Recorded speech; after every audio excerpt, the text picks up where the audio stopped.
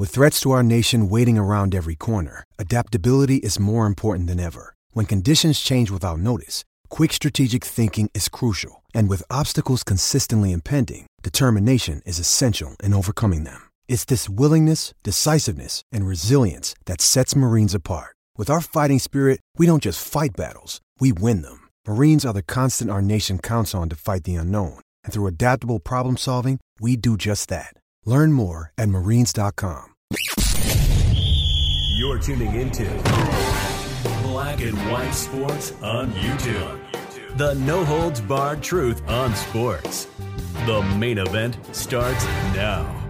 Well, guys, we need to talk about the New England Patriots here in this video because yesterday, Jerod Mayo, former player for the Patriots, had his introductory press conference as the new head coach of the New England Patriots. Now, he definitely has some huge shoes to fill, replacing Bill Belichick, who won 6 Super Bowls with the Patriots. And, of course, Jerod Mayo actually won Super Bowls with the Patriots.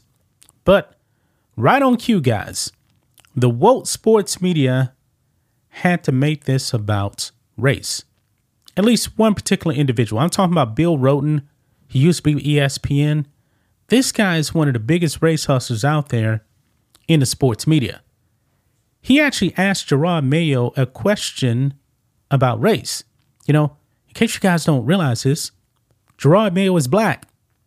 So what? Don't care? As long as the man can actually do the job. You know, I'm a Cowboys fan. I don't care about Mike McCarthy being a white guy. If he was black, I would still be calling for this man to be fired, even though Jerry Jones kept him. Go and check out my video on that from yesterday. But anyway, back to the Patriots here. It's astonishing, man. Still today, in 2024, the media is so focused on race. Now, Jerod Mayo wins 4 games every year for the next, let's say 3 years. His skin color will not save him. It won't save him. Okay? Now, Robert Kraft is right there. And Robert Kraft definitely does push back on Bill Rhoden. But then after that, Jerod Mayo speaks, and boy, it is woke. Because this man is telling you, he definitely sees skin color, you know, because racism. And he brings up diversity, equity, and inclusion, something along those lines too. I'm like, oh my God. He brings up diversity in the locker room. That's a big mistake right there. Diversity in the locker room. When you're evaluating players, guess what? You should actually, you know, be focused on who is going to actually be the best. Nothing more. Okay? Nothing more. But oh no, they got to focus on race. So let's get into it, guys. Make sure you guys like this video. Subscribe to the channel. Become a channel member. It just starts at $5 per month. Every single Friday, we have our member live stream. We're actually going to be having a member stream tomorrow. So let's go ahead and get into this. So this right here is on Patriots Press Pass YouTube channel right here. And we're 22 minutes into this. And Bill Rhoden has to go in there and make this about race. I don't like it whatsoever. And Robert Kraft is going to give his 2 cents. First, I agree with him. He says he doesn't see color. But Jerod Mayo, yeah, he sees color. So let's go ahead and play this, guys. Check it out.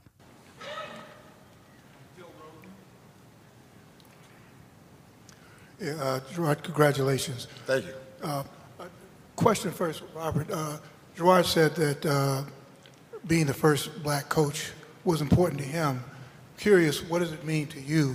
And if I could ask you, Jerod, have you reached out to any of the folks like, you know, Tony or, you know, Tomlin, just to get their sense of what it means to them?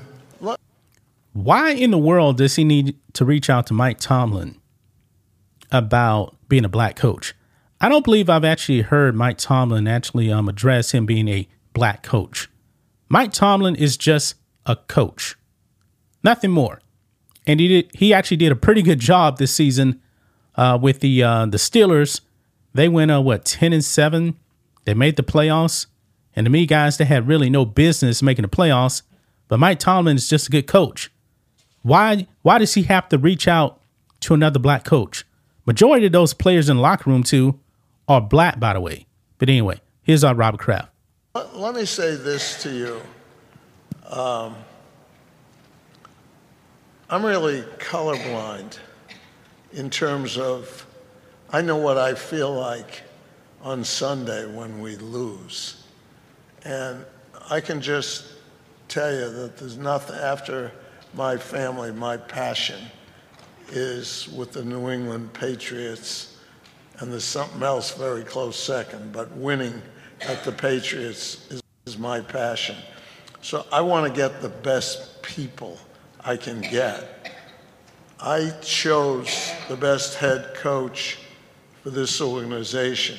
He happens to be a man of color, but I chose him because I believe he's best to do the job. Bingo. Well said, Robert Kraft.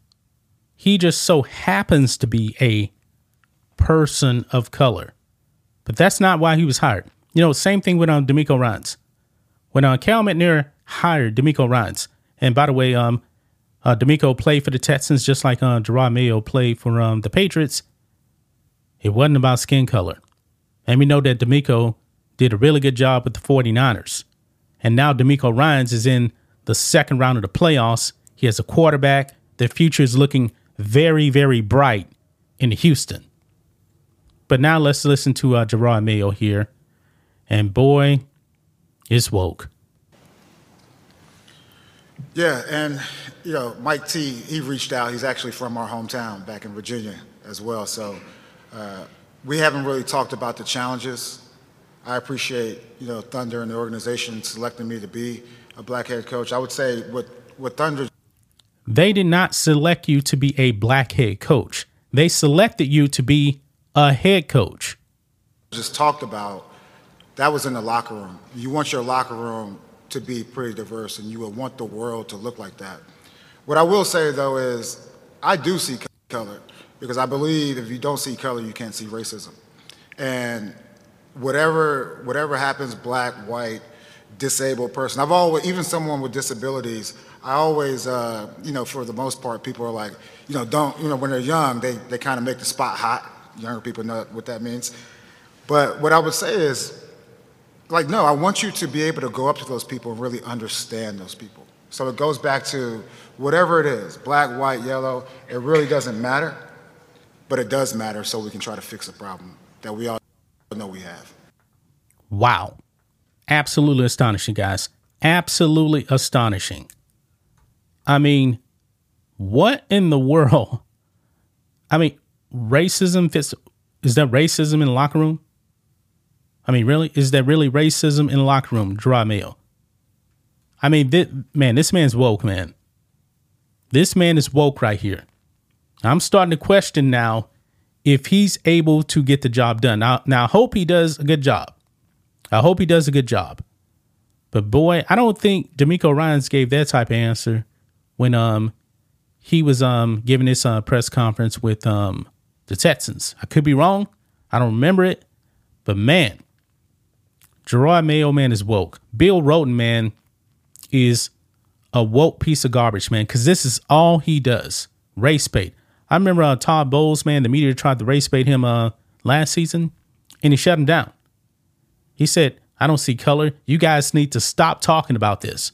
I can't remember his exact words, but that's what he was telling the media. Stop talking about it. But that's just my thoughts on this. What do you guys think of this? Black and white sports fans, let us know what you think about all this in the comments. Make sure to subscribe to the channel, and we'll catch you next time. Thanks for watching the show. Be sure to like, comment, and subscribe. Be sure to tune in next time on Black and White Sports.